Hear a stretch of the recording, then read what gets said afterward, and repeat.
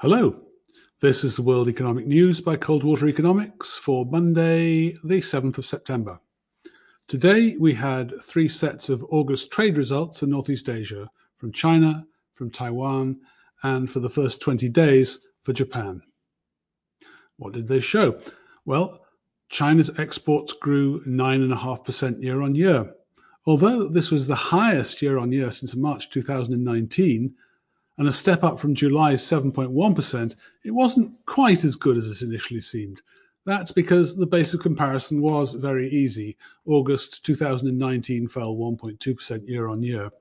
And in fact, the monthly movement was 0.3 standard deviations below historic seasonal trends. Still, that was only a limited rebuttal of the 1.5 standard deviation surprise we saw in July. So, although this was not as good as it initially might seem, it was still pretty good. Taiwan's exports too. They rose 8.3% year on year, and this was the buoyant surprise it seemed, with a monthly movement 1.4 standard deviations above historic seasonal trends. And crucially, the strength in demand was coming from both China and Hong Kong, up 22.9% year on year, and the US, up 13.8%. Both poles of world demand holding up well for Taiwan's goods. Of course, it's Taiwan's electronics industry which is responsible. Electronic parts and components were up 19.1%, Infocoms equipment up 21%, and opticals up 9.3%. Finally, we had Japan's 20-day exports for August, which, I'm sorry to say, did not distinguish themselves, falling 15.3% year on year in yen terms, and with a monthly movement 0.1 standard deviation below trend. However, once again, this is only a minimal relapse from July's sequential strength. So now we've got the numbers for China, South Korea, Taiwan, and the first 20 days for Japan. So we can be fairly certain what Northeast Asia's total export picture looked like in August. In dollar terms, Northeast Asia's exports probably grew around 2.3% year on year in August, with a monthly movement which was only 0.2 standard deviations below trend, hardly reversing July's unexpected strength when the COVID recovery rise was 1.9 standard deviations above trend.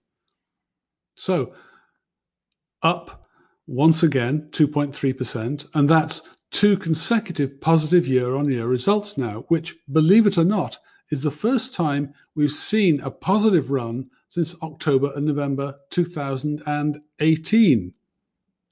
From a country view, the story is one of China redoubling its rise in market share. During August, it accounted for almost exactly 2/3 of Northeast Asia's total exports. That's a market share up 4.4 percentage points on the year. The other gainer is Taiwan. It accounted for 8.8% of exports, up 0.5 percentage points on the year. The big loser, of course, is Japan, which in August accounted for only 13.4% of exports. Can you believe it? That's down 3.3 percentage points on the year. South Korea was also a loser, 11.2% market share, down 1.6 percentage points on the year. Japan and South Korea are on the wane.